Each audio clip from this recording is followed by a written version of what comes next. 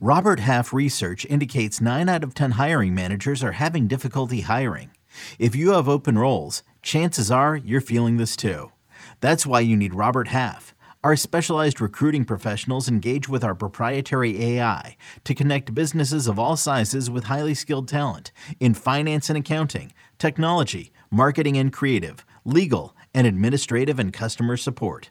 At Robert Half, we know talent. Visit roberthalf.com today.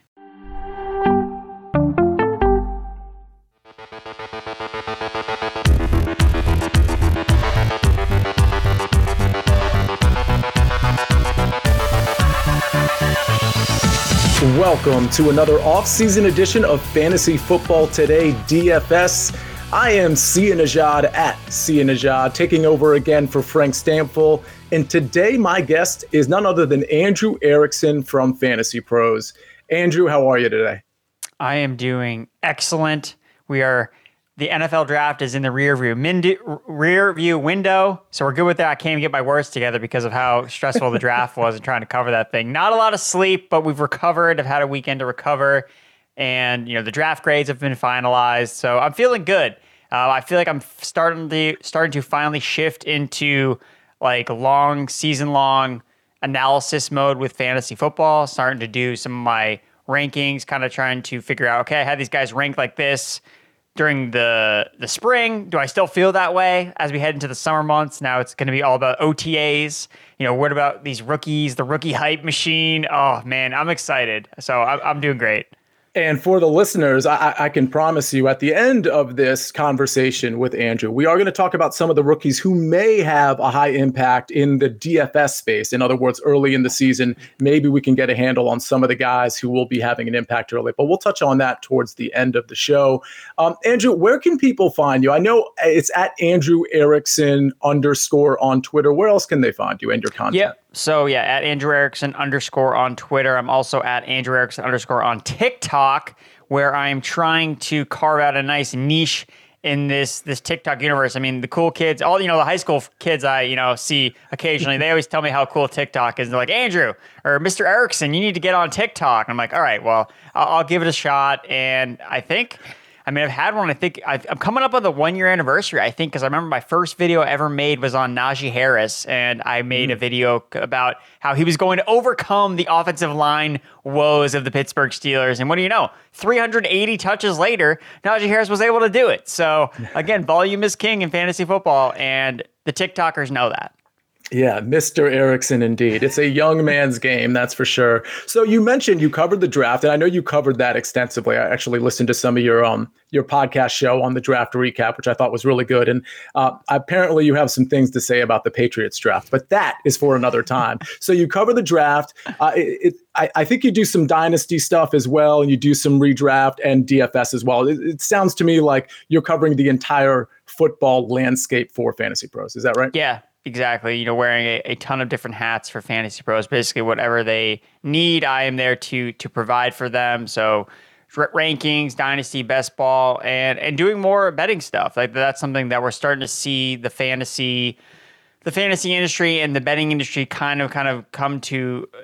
They're meeting each other. We're seeing the overlap between them. Things are starting to get more blended together, especially with some of these companies that are now offering these, prop games where you're not necessarily betting an actual player prop because you're parlaying it together with another one, making it a DFS game. But we all kind of know it is a player prop, which is obviously something that is super common in the betting circles. So that's something I've been having a lot of fun with as well, because where I currently live, I can't legally gamble. So having some of these other DFS sites available to me instead does give me kind of a fun outlet so that I can kind of get in on some action that's not necessarily, I got to build a DraftKings lineup, I got to build a FanDuel lineup, a little bit more than that. So that's been a lot of fun as well.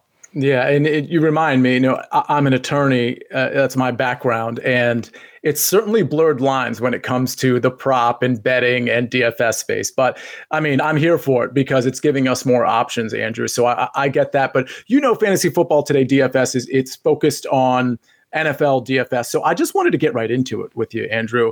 When it comes to NFL DFS, do you have a process week to week that you go through? If so, just give me a general outline of what that is. Yeah, I think for me, I try to look at the player pool and like who I'm like targeting. Who am I thinking about playing this week, and what are the reasons why? In terms of, okay, was it based on this injury that happened? I mean, that's like one of the biggest things throughout the week is just kind of keeping up with injuries. Is like, if this guy's out, can we have confidence in this player? So things like that. Going through and reviewing the players in terms of how they were used the previous week. Did we see a player's role increase or decrease? What happened when this guy got hurt? So things like that are really what I look for. Again, it's funny because it's like I probably don't look at any actual box score. Like, it's probably the last thing I would actually ever look at is the box score itself.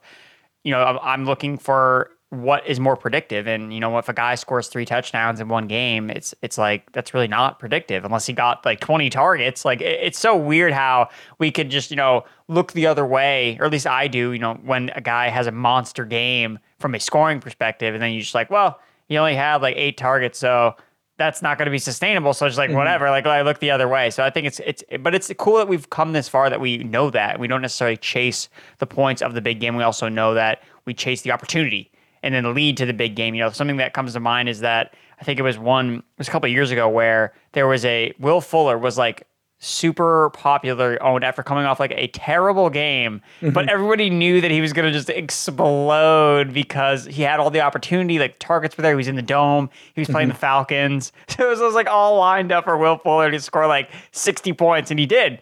But everybody else had him on their team. So it's like, oh, like I had this guy, and then it didn't even really end up making a difference. So things like that are what I look forward to when I'm doing my process.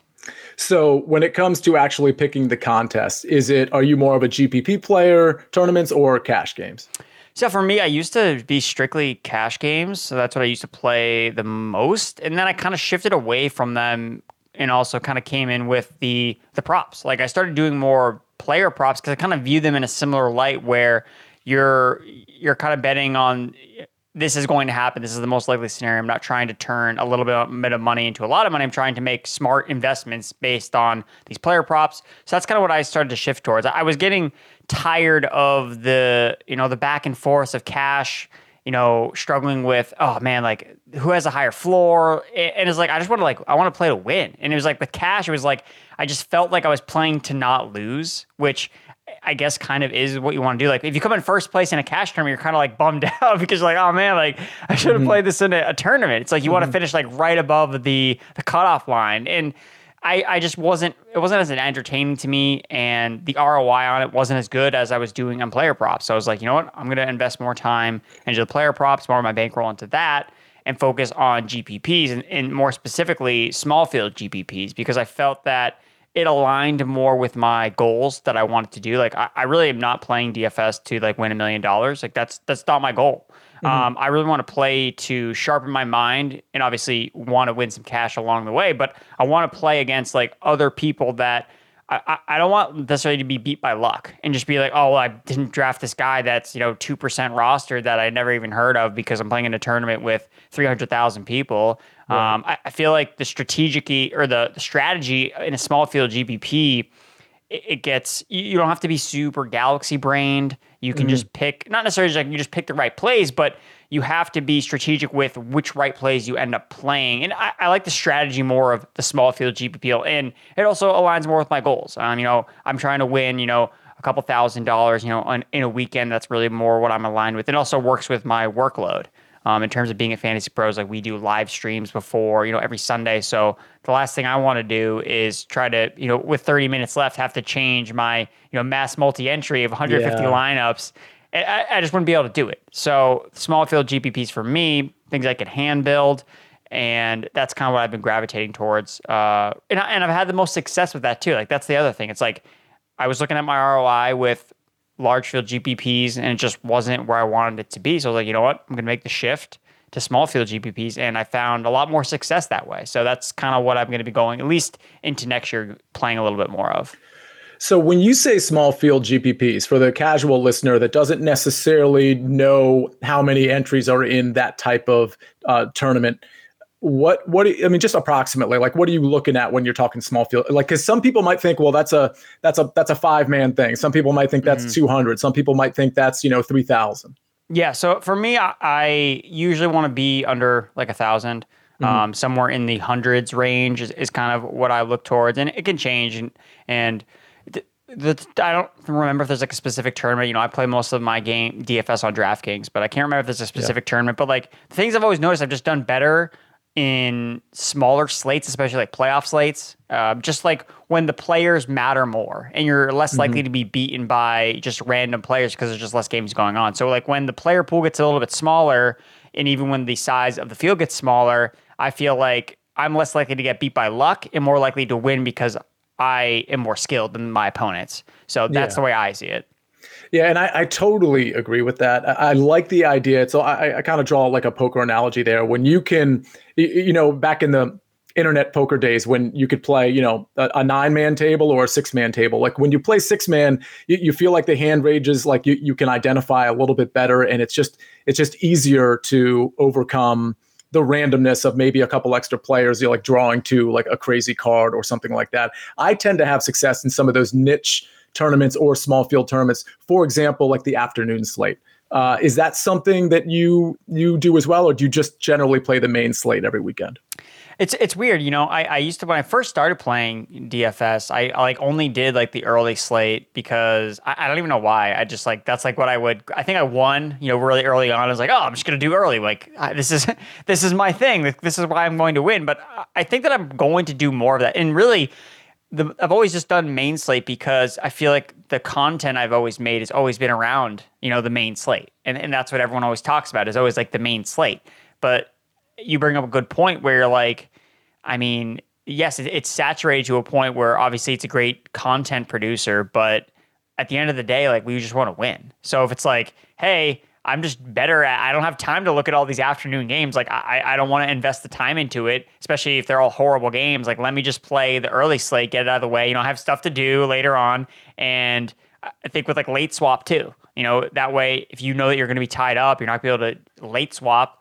I think it's advantageous of you to actually just play the early games or only play the afternoon games. So I would say late swap would probably be one reason why I like playing the main slate, because people don't take advantage of it enough. And I do. Like I make sure that I'm like usually on it when, I'm checking my teams right before the 4:00 game or 4:25 games start to like kick off. I'm like, all right, where do I stand in this? Like, do I need to just pivot? Do I need to go more contrarian? Can I swap to some chalk here? So I like the strategy part of that. That's like just the coolest thing about DFS is just like the whole strategy, which I think people get super hyped out about the players and a very player-centric analysis when you just play.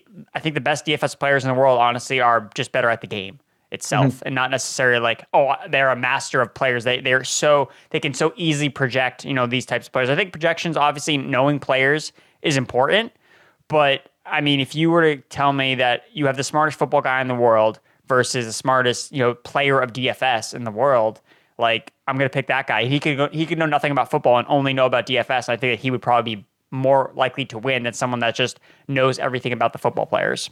So it sounds to me like you're saying the game theory is more important than the game in this case. Yeah.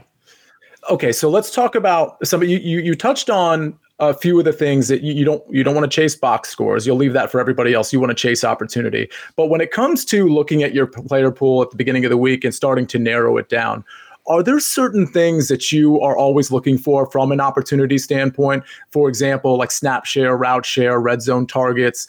Maybe it's the wide receiver DB matchup or the defensive line, offensive line. Are there certain things that stick out that, hey, this is a box I need to check. I need to look at this every week when I'm looking at my player pool?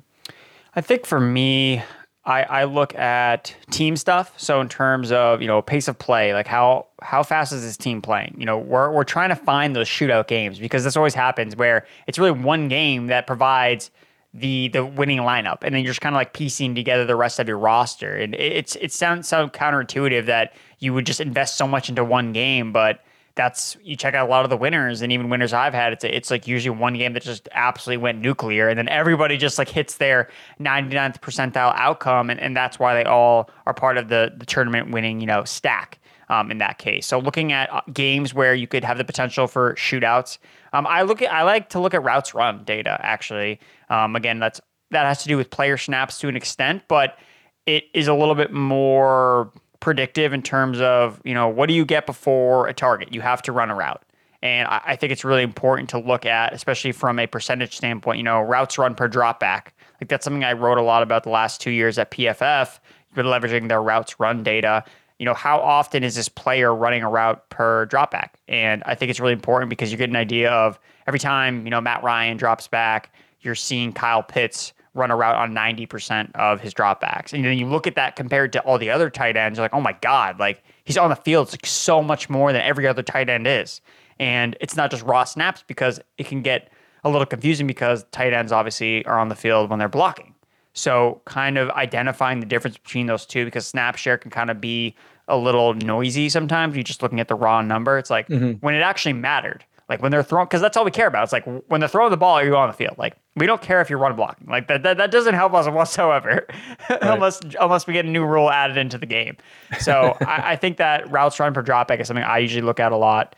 And just looking at players in terms of, I think you kind of hit on this, like looking at high value opportunities. So looking at a player that saw a lot of deep targets, a player that saw end zone targets, anywhere I can get closer, like even getting closer than just like red zone targets. I'll even look at red zone snaps. Okay. Like which running back was being used in the red zone.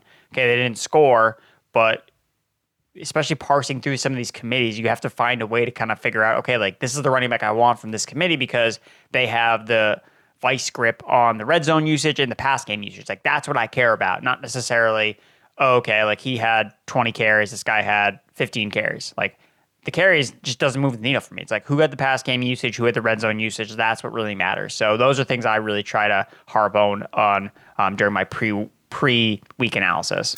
Let me ask you one other thing about some of the tools and some of the things you may look at. A lot of people talk about wide receiver, cornerback matchups, offensive line, defensive line matchups, and for that matter, whether such and such team runs a cover 2 or a cover 3 or plays more man than another defensive team. Are those things that are also sort of critical in your analysis week to week, or does that end up being more noise than anything else? I think it's a little bit more noise because it's almost like a paralysis by analysis. Like you're getting so much information about why you should start I can make an argument and spin it any way I want to make you want to like buy X player. Like there are ways to do it. And then there's vice versa. Like there are ways I can make it to fade a player. So for me, it's kind of like if I need to like go digging to like find a reason to like play this player, it's like, okay, it shouldn't be that hard.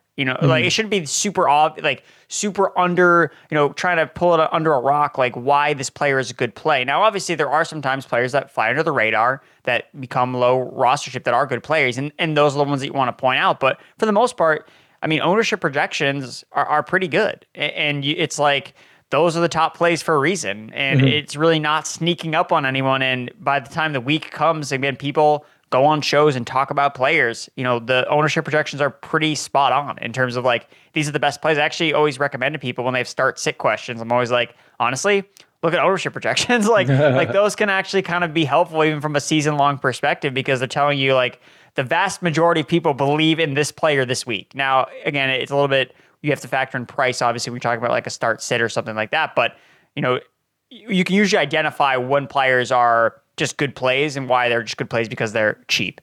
So you can obviously tell from the salary discrepancy. But I think that, wide receiver cornerback tends to be a little bit noisy and overrated because I would say matchups in general are somewhat noisy and overrated because we think that we know what a defense is going to do when offense dictates defense. Like that's something that I think is so important. And that's what it's crazy to me, but like, if you were like, okay, Andrew, you can either have a player's usage the last 6 weeks, or I can give you the defensive matchup that they're playing this week. And I would take the offensive players 6 weeks game log and what they've been doing over the offense or the defense they're playing. Because we run into it so many times where it's like, oh, Jonathan Taylor, he's the best running back. Oh, but now he's playing the Bucs. Oh no, what do we do? Oh, what do you know? Jonathan Taylor had a great game because he's the best running back in the NFL. Like, and so much of and the thing is too is like for some reason we don't always understand this, but defensive numbers are just products of the offenses that they've played. So the defensive, every time we're looking at a defensive stat, it's all based on who they've played. So something I always kind of draw a parallel to is entering this season, we talked about the football team. Washington has this is like a stout defense. And that was not the case at all. Like, they were horrible on defense. And when you look back at their schedule, when they were, touted as a great defense, because they played a bunch of bad offenses. So that's something that I always try to take a step back. It's like, you know what? Is this really a defense that I really need to be afraid of? Like, who have they played? It's like they haven't played anyone good. So yeah, they may be the number one ranked defense against running backs, but they haven't played a running back like X. So things like that. Now, I think that you can be smart and actually look at a team and be like, no, this defense actually is for real. I think that they can actually kind of slow down this player. But for the most part, I'm really looking at the offensive player first and letting defense, because defense moves ownership a lot. Who are you playing this week? Like Jonathan Taylor, I think it was that week that he had a monster game and he was playing Tampa Bay and just no one wanted to play him. Well, I think the game you're thinking of is when he was playing the Bills. And at that point, right, the Bills had only played the Jets and the Dolphins twice and a couple other just really bad teams. And then 185 yards and 5 touchdowns later, Jonathan Taylor is killing it for everybody who decided to play him. And I remember specifically, granted, I didn't have as much of a share of him as I wanted to ultimately. But I was having arguments with people that were like, oh no, the Bills defense, their run defense is so good. And it's right in your face. You look at who they're playing and then look at Jonathan Taylor and you figure out who's going to bend there. Yeah, exactly. So that's why, I feel like when you bet on the player based on their performance, based on their usage, more often than just relying on defensive matchups, because that's the easy, and not to say it's lazy, but that's the easier analysis to do, to be like, oh, well, this team is bad against running backs. Okay, here, you just play the running back against them, when you're not factoring in, what's the running back's touch share? How involved is he in the passing game? Does he have the red zone usage? What's the deal? So that's something that I think that defensive matchups get overrated, and wide receiver quarterback obviously kind of falls into that category, because they're the amount of cornerbacks that actually shadow, right, wide receivers is so small. And I think it's good to look at when a cornerback's really bad and you want to target someone that he's playing a horrible cornerback. But most of the time it's when teams have horrible cornerbacks, they're just bad anyway. So you could get the same kind of data being well, the Falcons, I hate to bring them up again, but they're horrible against wide receivers no matter what. And what they do is they just keep AJ Terrell on one side, so he doesn't follow anyone. So you just move your best receiver to the other side of the field, then he just destroys the second corner, and then it doesn't really even matter. So I would say that defensive matchups are probably a little bit overrated, and something that, not that I don't listen to it because it's important, because if I know that everyone is on this player because they're playing a quote unquote bad defense, then that's something that I try to leverage when I'm playing in small field GPPs. Yeah, and I'm glad you brought up leverage, because I think people don't really know, in general, they don't really know how to deal with leverage and high ownership in terms of, hey, do I play this player? Do I just change? Do I play him? Do I pick up this chalk and just build my roster a little differently, in spite of the fact that I've got a couple of chalky players? Do I fade that guy altogether and all the chalky guys and just maybe focus on a different game? How do you handle the chalk conversation? Yeah, it's so fascinating, how it looks like such an obvious play, and then it's not an obvious play because it is an obvious play. It's so fascinating, the game theory behind it, and something that I try to do when talking about ownership in terms of how often you should roster a player. I always try to think in more terms of, okay, so what's the likelihood that this player actually fails? Thinking about it from a range of outcomes perspective. Now we can talk about, this guy's the lock of locks, and we all know that doesn't exist. The players, it's football. A lot of stuff can happen. A lot of weird things can happen. And more often than not, you usually want to try to leverage the ownership in terms. And so the way I think about it is, when I think it was, so Aaron Jones was out this past year and AJ Dillon was really, really popular. Of course, he's coming off a decent game. As the bell cow, I think they were playing the Vikings, so it was a good matchup. So everyone was playing AJ Dillon, and the sharp play, and this should be kind of how you should always kind of view it, is the sharp play was playing the Packers passing attack, and it's no, I'm not going to play AJ Dillon.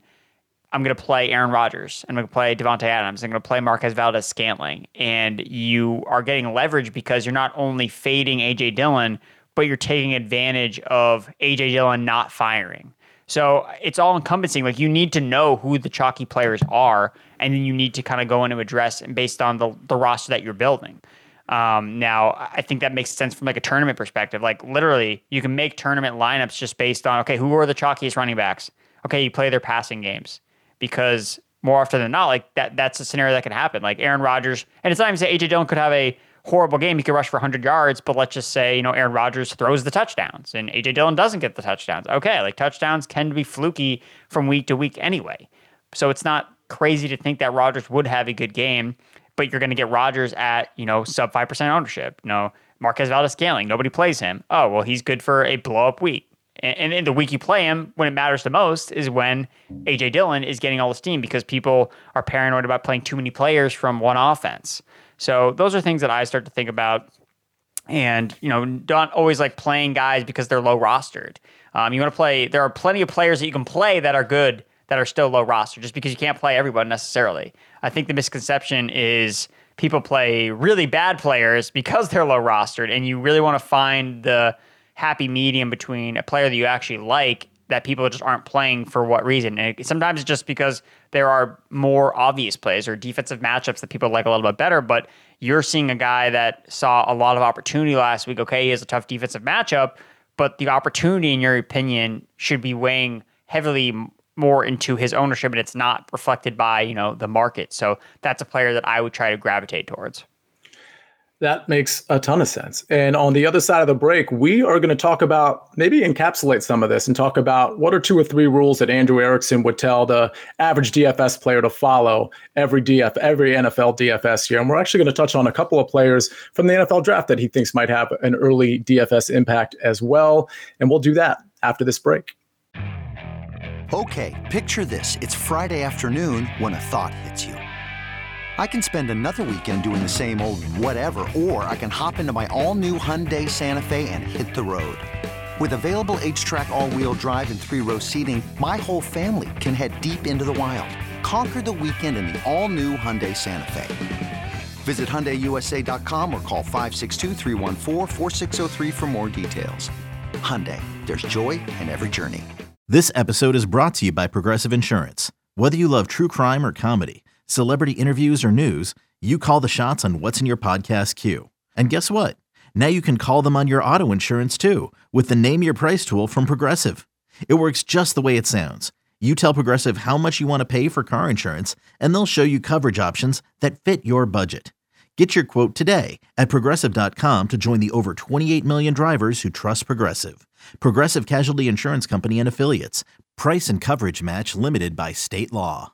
And we are back with Andrew Erickson from FantasyPros. Andrew, let me ask you. So I've asked you about ownership. We've talked about leverage. We've talked about some of the, opportunity type metrics that you look at, your strategy, the types of tournaments you plan. Let's just break it down for the listener right now. If you could tell them, he or she, hey, here's 2 or 3 things when you go into the next NFL DFS season, which is coming up here in, 4-ish months. Seems like an eternity away, but it's around the corner a little bit. We got a dead spot here, but then it's gonna turn up a little bit. If you could advise that person, hey, these are 2 or 3 rules to live by in your NFL DFS year, what are the recommendations? What are the pieces of advice? Yeah, so for me, the first thing would be to align your contest selection with your goals. Be realistic about why you're playing DFS. If you're just hey, I want to build a $5 lineup, build a $20 lineup, go in the Millie Maker. That's awesome. Go ahead and have fun, but know your expectations and know that you probably won't win. That's just realistic expectations. But if you're really serious about, winning a couple $1,000s, then I would recommend going into the small field GPPs. Now, obviously the entry fees are a little bit bigger to make up for the lack of people, but you're going to be tested more strategically and not necessarily be beaten by your, these perfect lineups that are put together somewhat randomly and by guys that are entering 150 lineups where you're only entering 1. Understand what you're trying to go your here is. And the thing about small field GPPs too is you don't have to be perfect. That's the thing that kind of always kind of calms me down. It's you just need to build a 85th percentile lineup, 90th percentile lineup, not the 99th percentile lineup. You don't need to build that to win a small field GPP. Yeah. So you can build a bunch of guys that have great games, a couple guys that have good games, and then you could win. So that's why I like the small field GPPs, and it aligns more with what I'm trying to achieve when it comes to DFS. So I would recommend to anyone to, kind of sit down and be like, all right, I'm playing with my bankroll is this. What am I actually trying to go? Like, what's successful DFS season in my eyes, in my opinion, and try to shoot for that and make sure that the contests you play align with that goal. So that would be the first one. The second one would be, again, something I mentioned before, so like leveraging chalk. So if you decide, hey, I'm not going to play this super uber popular running back, okay, then just don't just not play that running back. Then take full advantage. Like, take a stand and be like, I'm not playing the running back. Instead, I'm taking that passing game, because I think if this running game fails, which I'm already betting on anyway by not playing the chalky running back, then there's a probably good chance that the reason he fails is because the passing game is the reason that this player succeeds. So, and vice versa. It's like, you just play, if the passing game, this quarterback is super chalky, this super chalky stack between a quarterback receiver, okay, what about the running back? Oh, the running back ends up scoring the 3 touchdowns. And now you not only get the low-owned running back, you get the lapping over the field because you didn't play that passing game that has now failed because of the running back that you had. So finding ways to find leverage away from chalk. And then the last thing is something that I'm still, trying to work with in my mind is late news. And in terms of kind of preparing yourself a little bit ahead of time, we have so many injuries. I mean, last year, especially with COVID going on, was just an absolute nightmare trying to figure out who was playing, who was healthy, and it really tested us a lot. And I think that it's important to kind of have an idea in your mind of, okay, like, we're really 50-50 on this guy. Like, I need to know, like, once those inactives come out, I already know what I'm doing. I'm not contemplating, this is going to happen, this is going to happen. Kind of have an idea of how to respond to this late news, because that's how so many, I think, DFS lineups are won and lost, is this late, or how to react the right way. A couple examples come to mind where, Tony Pollard, Zeke was ruled out random, I think it was like 2 years ago, and Tony Pollard wasn't rostered nearly enough. Like, he should have been in everyone's lineups. If he had been, if Zeke had been ruled out that Friday, like, Tony Pollard would have been like 40% roster, because people would have kind of thought it through enough where they would be like, oh yeah, I mean, Tony Pollard, like, he's going to smash. Like, it doesn't even matter who they're playing. I think they were playing Pittsburgh. It didn't even matter because of the role Tony Pollard had, again, going back to, a running back's role being more important than the defense they're playing. And then even this past year, week 1, I remember we're all like setting our lineups, you're looking at, the 49ers, Trey Sermon is inactive, Elijah Mitchell's in, and then everyone plays Raheem Mostert. And then, Raheem Mostert literally gets hurt like on the second play. And every lineup that you put Raheem Mostert in is now dead because he played. But we knew that once Trey Sermon was made inactive, Raheem Mostert was going to become, this mega chalky player. So it would have been smart to kind of think, all right, let's take a step back. And, what does the Trey Sermon inactive really mean? Does that really change Raheem Mostert's role? And I'm not to say that, Raheem Mostert wasn't going to have a bigger role. He could have, but maybe it would have been the same. And obviously we'll never know. But it's just kind of things like that. Reacting to that late news, I think, is really important, and still kind of able to get an edge, because I don't think that some people can react and make the right decision in that 90-minute time frame. Because, again, you're up against the clock, because you only have a certain amount of time before you can make adjustments based on the news, as opposed to getting news and working through it all week, getting other people to talk to, getting the chance to talk to other people that are in DFS. And I think that that's something that, I'm trying to definitely do much better at, because I've made my fair share of mistakes of reacting to news in the wrong way and not thinking about it the right way. And that's something I really want to try to improve on. That definitely makes sense. A lot of people are always, they're scrambling late in the game, and you really shouldn't be, because a lot of this stuff shouldn't be a big surprise. And even if it is, you probably should be prepared for it. What's a good situation? It almost sometimes doesn't matter who the player is. It really matters what the situation is. So totally agree there. Let me ask you, before I get to, I wanted to talk to you about the NFL draft a little bit, and maybe a good luck or a bad beat DFS story. But the last question I have on sort of this line of questioning is the tools that you use. I mean, maybe it's stuff at FantasyPros. I know you were with PFF prior to that. Maybe it's some free stuff or Twitter. Like, if you could direct people, just generally speaking, where to go to find some of these great resources, where would you tell them to go?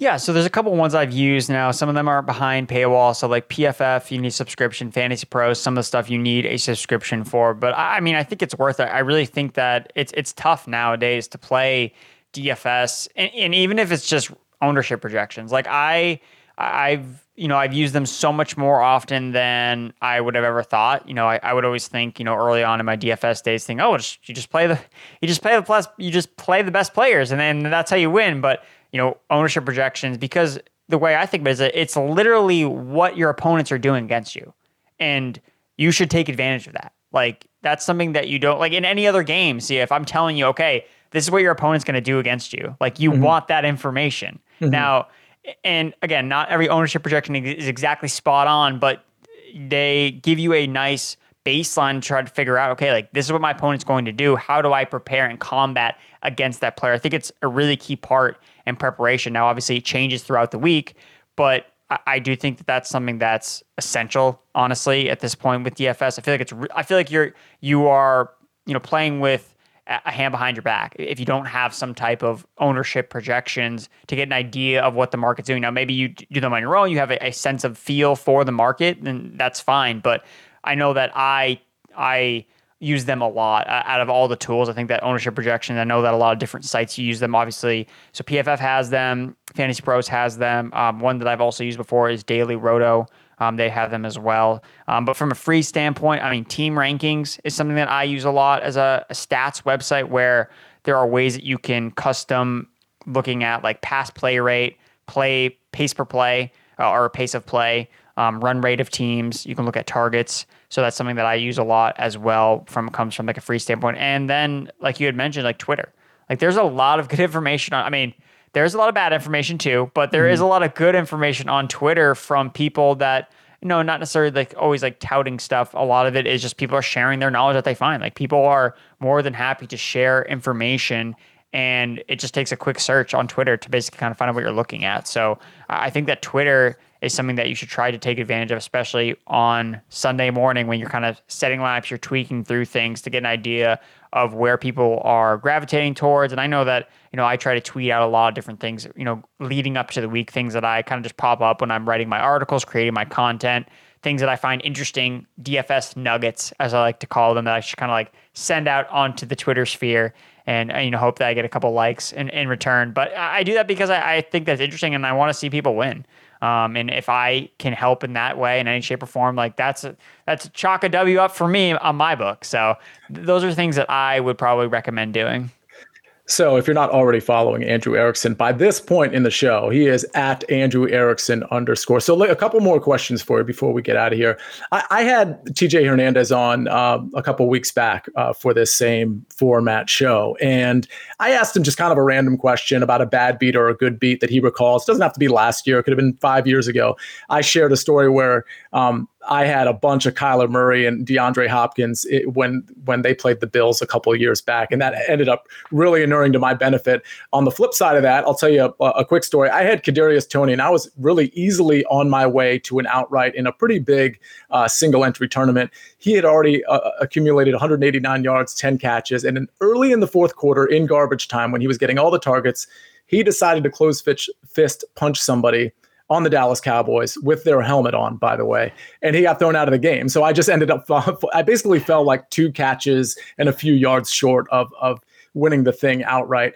Any stories like that? I always think those stories are kind of fun to share because we can all sort of lament in our own plight when, these bad beats are good beats. Yeah, I think that the only one that really came to mind for me, because again, there's been like so many ups and downs, ebbs and flows of the DFS season, which makes it so fun. Is the game that kind of sticks out in my mind was it was one of the Tyler Lockett just like absolute like explosion games. I think it was a game against Arizona where he had over like 200 receiving yards, and I just remember being on him all week long, like telling people like, the Cardinals cannot stop the slot receiver. Like Tyler Lockett is definitely the guy you want, because every week it was always like, all right, is it a Lockett week or is it a Metcalf week? That's like right. we always Everybody. knew. This is one guy. Like we're just not sure. And me and my other friend at PFF, we would joke around. It's like whoever Russ targets first, like that's the guy that's having the massive game. It's always the guy he throws the ball to first. And Lockett was just like on his way to like this massive game.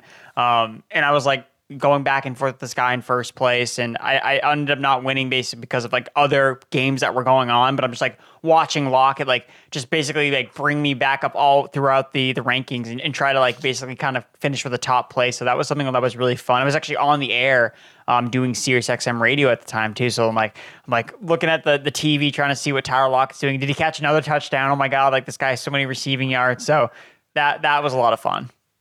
That's fantastic. All right. So let me ask you a couple questions about this upcoming season.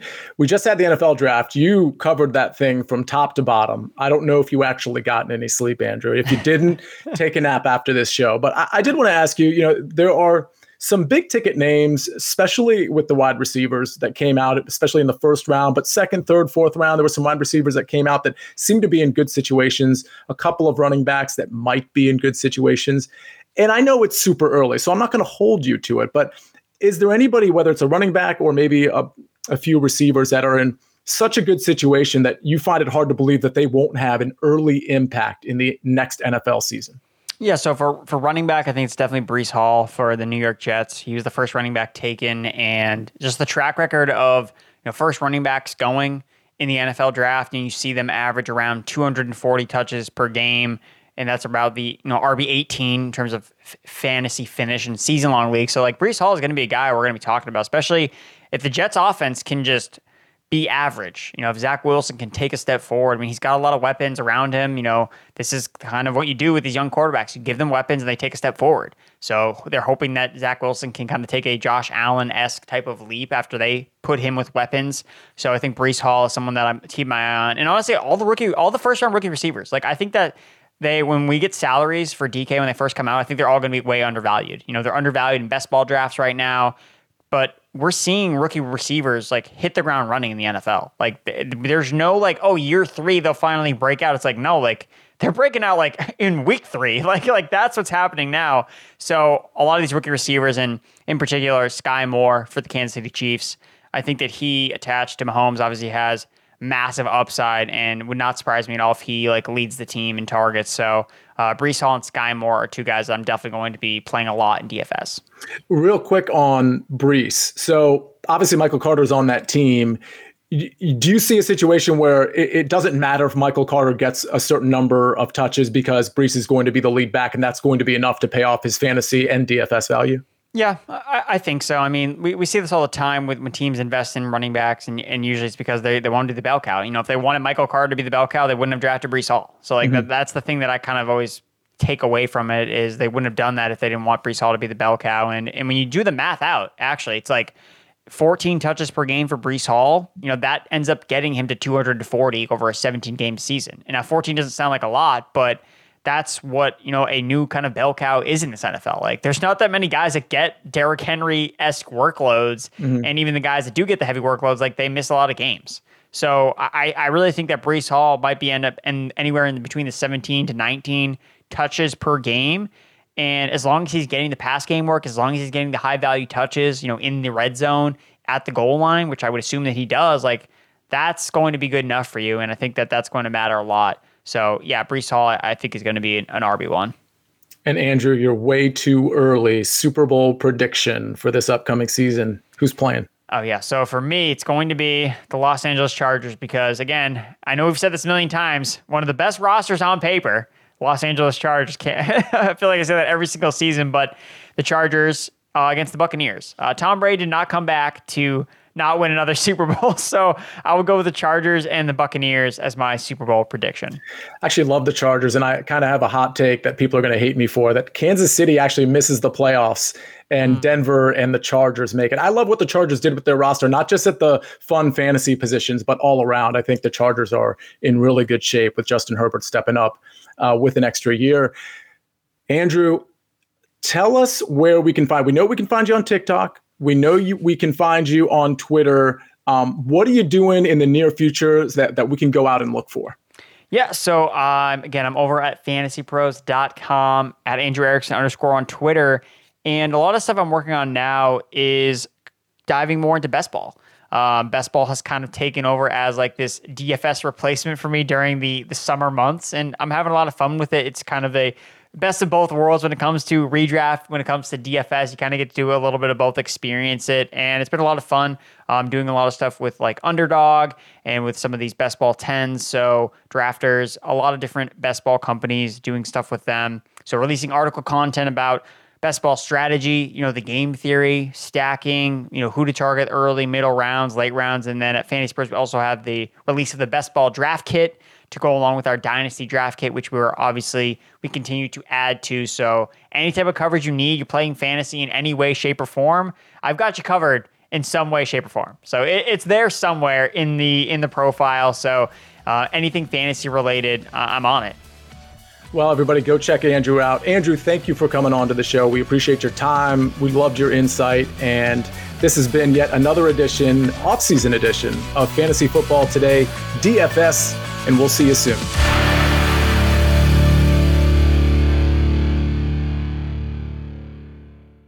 This is Tony Kornheiser's show. I'm Tony. You expected someone else?